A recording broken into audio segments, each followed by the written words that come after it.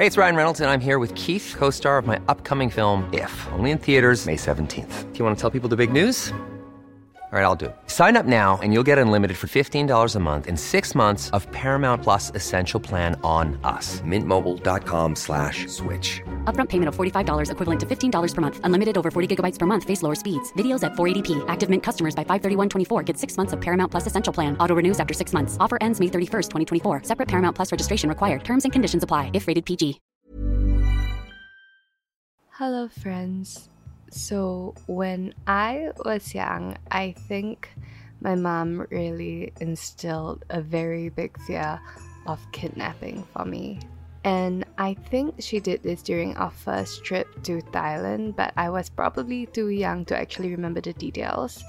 And so she told me that if I wasn't a good girl and I didn't stay by her, I would get kidnapped by a gang, and then they would mutilate me. They would either blind me by pouring bleach into my eyes or maybe like chop off my legs, and then they would make money by making me beg on the street. And the thing is that during this trip, I do remember a lot of young children and their moms begging on the streets. And the thing is that now that we're older, we do know that a lot of people are victimized by gangs that do this. But the reality is that they would have made more money probably ransoming me back to my parents. And so up to when I was a little bit older, I was like genuinely scared that I would get kidnapped when we went to nearby countries for like holiday. And this isn't great considering that my parents actually forgot about me a lot, including on a beach in Bali where they said that they would be there after my surf class ended at like 4, but they only showed up at like 8. And in the meantime, I could have totally been kidnapped, but then again I was like 15 or 16, and I think it's usually more serious when it's like smaller children, but you know, that's just another story for another time.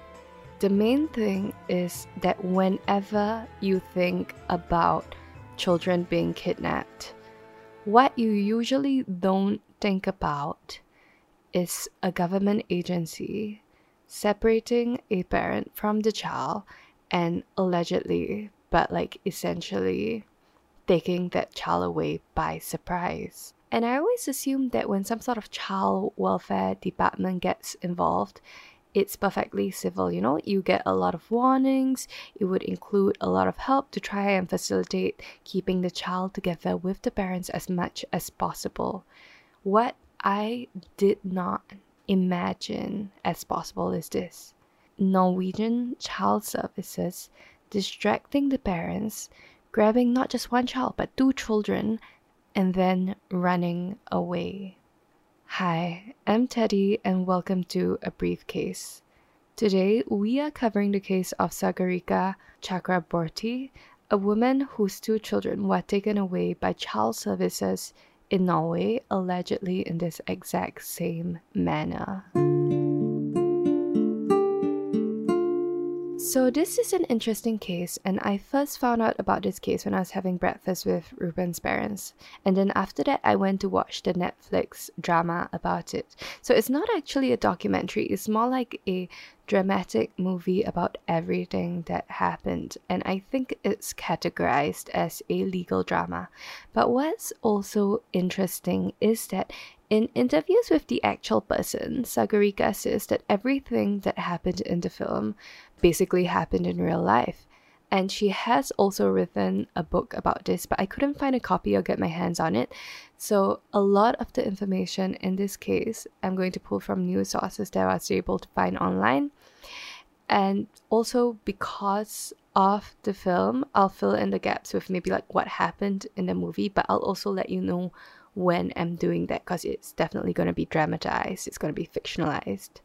And so now the movie on Netflix is called Mrs. Chatterjee versus Norway, and it is a dramatic reenactment of what happened. But it's also very beautifully made, and it was apparently filmed in Estonia. And I was talking to Ruben about it, and he was like, yeah, of course, there's no way that Norway was going to allow a film that's like disparaging about them to be filmed in Norway. And it's also probably really expensive to film in Norway because like the cost of living in Scandinavian states and all that. So this is a case that actually happened in 2011, so just 12 years ago or so, and we start this case with Sagarika Chakraborty. So Sagarika was born in West Bengal, India. She was born on 4th November 1982, so today she's about 41 years old. Her parents were Shika and Manatosh, and she had 3 brothers. When this particular case happened, she would have been around 29, which is really interesting to me because I'm 29. And now what surprised me is that Sagarika was actually really well educated, a fact that they didn't mention in the film until much later on. Now Sagarika had a bachelor's in science from the University of Kolkata, and at some point of time, she pursued a master's in computer software engineering at St. Xavier's College in Kolkata. She also had an MBA, a master's degree, a Master's of Business Administration from the Indian Institute of Social Welfare and Business Management in Kolkata. So now this was a full 2-year master's degree. So she was really, really well educated. And so she finishes her master's degree from 2005 to 2007. And after she graduated in 2007, she gets married to Anurag Bhattacharya. And Anurag is a geophysicist and a software engineer. And his parents were AJ and Krishna. And also an important point, he had a brother called Arunabhas, who is a dentist. So after Sagarika and Anurag get married, they move to Norway because of Anurag's work. So she gets pregnant reasonably quickly and she leaves Norway to go back to Kolkata to have her first child in 2008, which makes sense considering the lower cost of living and the fact that she'll have a whole support system. And also, different countries do confinement differently, so it might be kind of nice to do confinement in the way that you're familiar with. So she had a son, and her son's name was Abhigyan. Now, it looked like he might have had autistic symptoms. But in 2009, Sagarika and Abhigyan, they go back to Norway, and literally a year later, she gets pregnant again. She gets pregnant with her second child, a daughter called Aishwarya. So at this point of time, Abhigyan, he's about 3 or so, right? So he gets enrolled in kindergarten. But at the same time that he's enrolled in kindergarten and she's pregnant, he starts to have some alarming behavioral issues. Like whenever he was agitated, he would slam his head onto the ground. And so another thing that happens at this point of time is that Sagarika and Anurag, they end up adopting a very traditional family model. And Sagarika, she ends up completely taking care of the home. She ends up being a housewife, a stay-at-home mom. And Anurag becomes the main breadwinner. And not just that, he ends up working very long hours. So Sagarika is all alone at home with her son, and she doesn't have many support systems, and she doesn't really speak the language. And in the movie, specifically in the movie, they make it look like she's purposely isolating her, but I think also in reality it's a bit harder to make friends, especially when you don't speak the language or you don't speak like a common language like English confidently. And I don't think that Norway has a particularly strong Indian expat community. So now in November 2010, while Sagarika is really pregnant, she's like in her last trimester, they get a visit from the Child Welfare Services in Norway. So it's spelled Barnevernet, but I think it's pronounced Barnevernet. So it's a bit hard to pronounce, so we'll just call it the Child Welfare Services of Norway or the Norwegian Child Welfare Services. And the reason for this visit is because Abhigyan's kindergarten was concerned about his connection with his mom. And the reason for this is because his dad was the one who picked him up and dropped him off from school.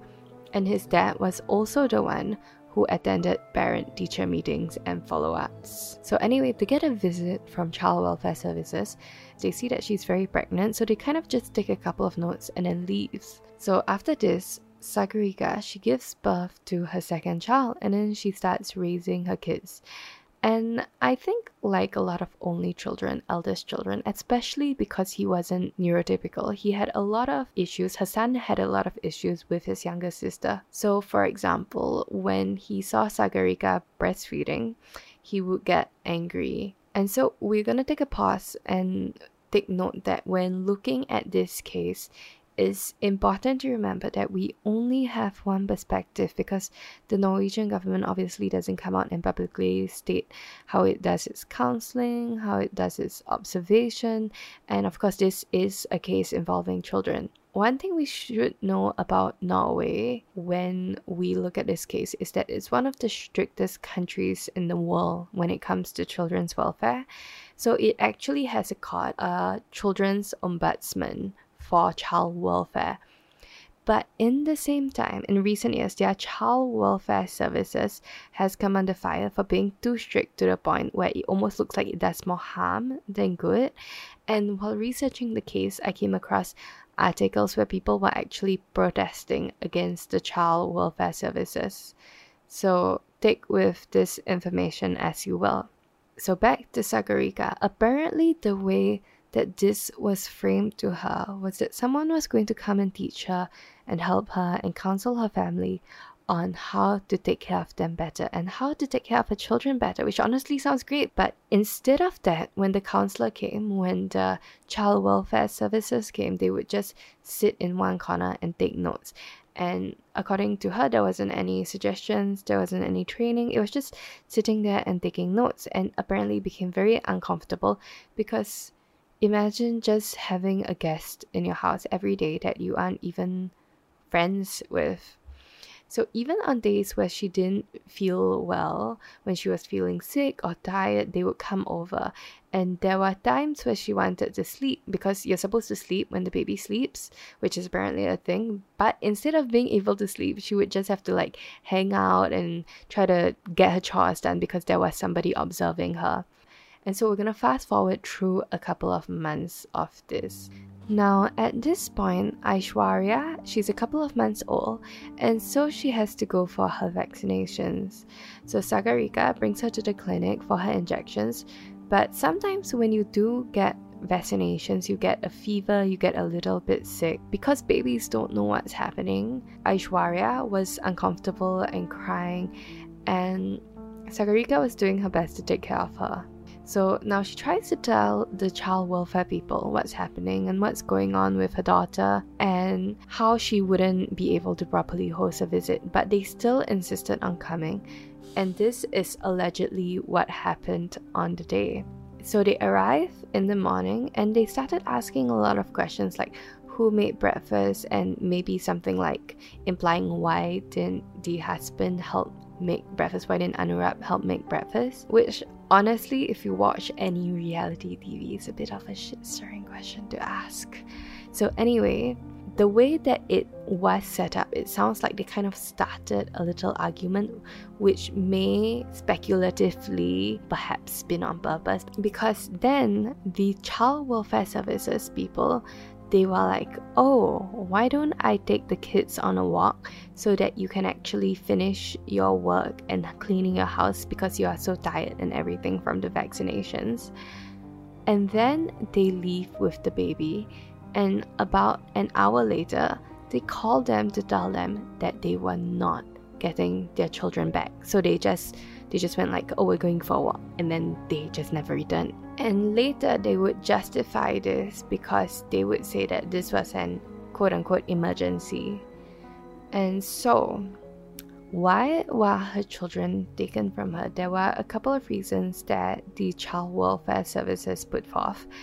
And they said that the environment set up for the children, it wasn't sufficient, it wasn't set up correctly.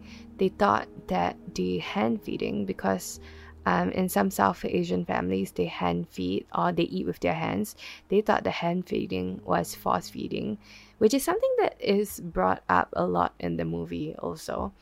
They also thought that sleeping with parents was wrong, which again is not just a South Asian thing. I think happens quite commonly in most Asian countries, especially until the kids are a bit older.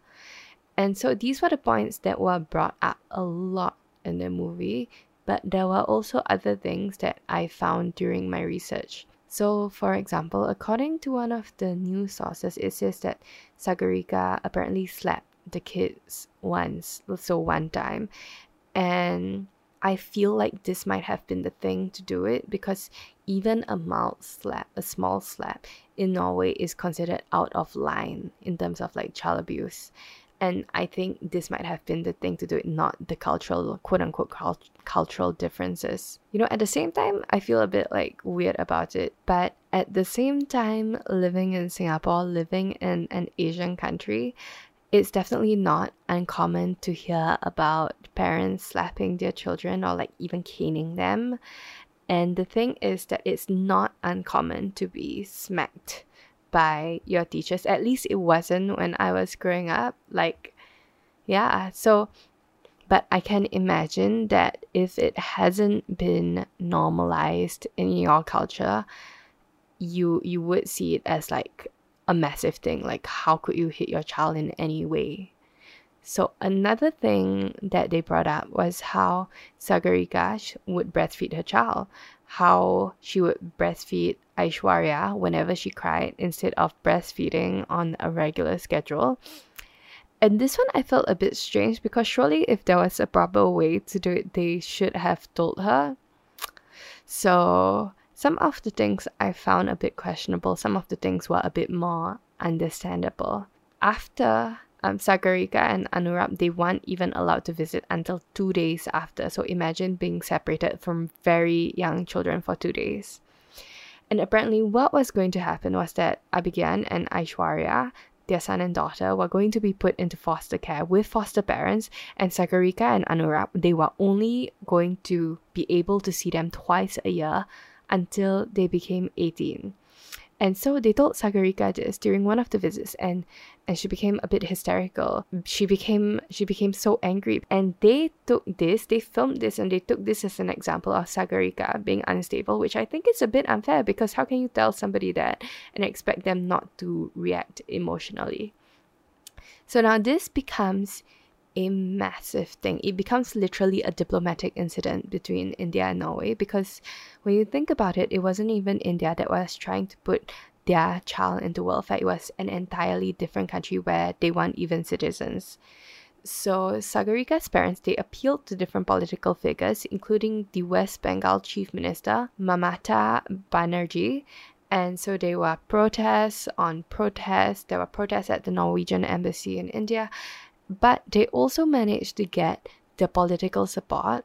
Sagarika and her family, they also managed to get the political support of people like Brinda Karat, who was a West Bengal politician, and Sushma Swaraj, who at one point of time was the Minister of External Affairs of India. So now we're going to flip back to what happens in the movies, because I really recommend watching the movies, which are a little bit propaganda-y. Now, there's a whole shady lawyery thing that happens in the movies, which portrays the child welfare services of Norway very badly. And in the movie, they also allege that the reason why they do this is to make money, because somehow more children in welfare means more money, which I don't particularly understand. And like the whole time, the Norway appointed lawyer, the second Norway appointed lawyer, he was just completely dismissing Sagarika. And the child welfare services staff, they just kept rolling their eyes and smirking and just being completely condescending. But the reality is that I cannot imagine any sort of civil servant in this particular serious situation acting in that way. So I think I'm a bit skeptical of that. I assume because this case involves children, a lot of this I couldn't find any reliable sources that reported on it. But in the end, Sagarika and her family, they end up with some sort of private agreement to bring the kids back to India. But the children wouldn't go into custody of Sagarika or her parents. The kids were going into custody of Anurag Bhattacharya's brother, the dentist, Aruna Bahas Bhattacharya, which also is a bit strange but kind of makes sense, because if they already deemed Sagarika and her husband unfit parents, it's a bit strange to be giving the children back to them, so it was given to the brother. So now, around the same time, Sagarika and Anurag, they separated. They filed for divorce in 2012, and later on, Anurag, he would say a lot of disparaging things about Sagarika, including that she was very childish, she was very immature. Now, Anurag stays in Norway, and Sagarika goes back to India to be with her children. And in India, she alleges that her in-laws, that her brother-in-law and her ex-parents-in-laws, they were not giving her permission to see the children. And also she alleges that they were not taking care of the children properly. And so she goes to court again, and finally, on January 10th, 2013, the Kolkata High Court returns custody of her 2 children back to their mum. Now, after all this happened, Sagarika actually had spent a lot of time as either a stay-at-home mom or dedicated to fighting for her children back in the court. So she had been kind of out of work for a while, but I think she really got her life together. So she went back to get her master's in computer application in St. Xavier's College in Kolkata. And from what I can see, she's gone on to have a really successful career as a full-stack developer, which is very impressive. And from what we can assume, I think her ex-husband is still based in Norway, but we don't have any concrete information on that. And according to her, he has also not given any sort of child support, which is more reflective of him than anything. And also, it's a bit sad that now, because she is a single parent, she has to work especially hard to take care of her family, including her father, who's a heart patient. So her kids are being raised in another city by her parents while she works in Uttar Pradesh. So I think after the movie, the Norwegian government, they obviously had to come out and defend themselves. And in a statement, they basically said that kids would never have been taken away based on cultural differences. The other thing they said is that child welfare is not driven by profit, and the reason for placing children in alternative care is if they are subject to neglect, violence, or abuse. Following the release of the film, the Norwegian ambassador, he also criticized the film and says that it was an incorrect depiction of Norway's beliefs in family life and respect for different cultures. And then a representative of child protection also said that this is not the story as it happened, but the film probably reflects the violent feelings that this case triggered in the family and in India. So it's very divisive. So apparently this isn't too unusual of a case, or at least this isn't uncommon enough that you can't easily find similar cases. In fact, when I was Googling this, I found that there is an ongoing case involving Indian parents, Bhavesh and Dara Shah, and their child being taken away by Child Protective Services in Germany. So there is actually a hashtag going around, #boycottGermany, on this case. So what do you think about this case? Do you think that the Norwegian government may have been justified, or do you think that they did the family dirty? Anyway, as always, you can find us online at abriefcase.com or on Instagram at abriefcasepodcast. And do join us next week for another briefcase.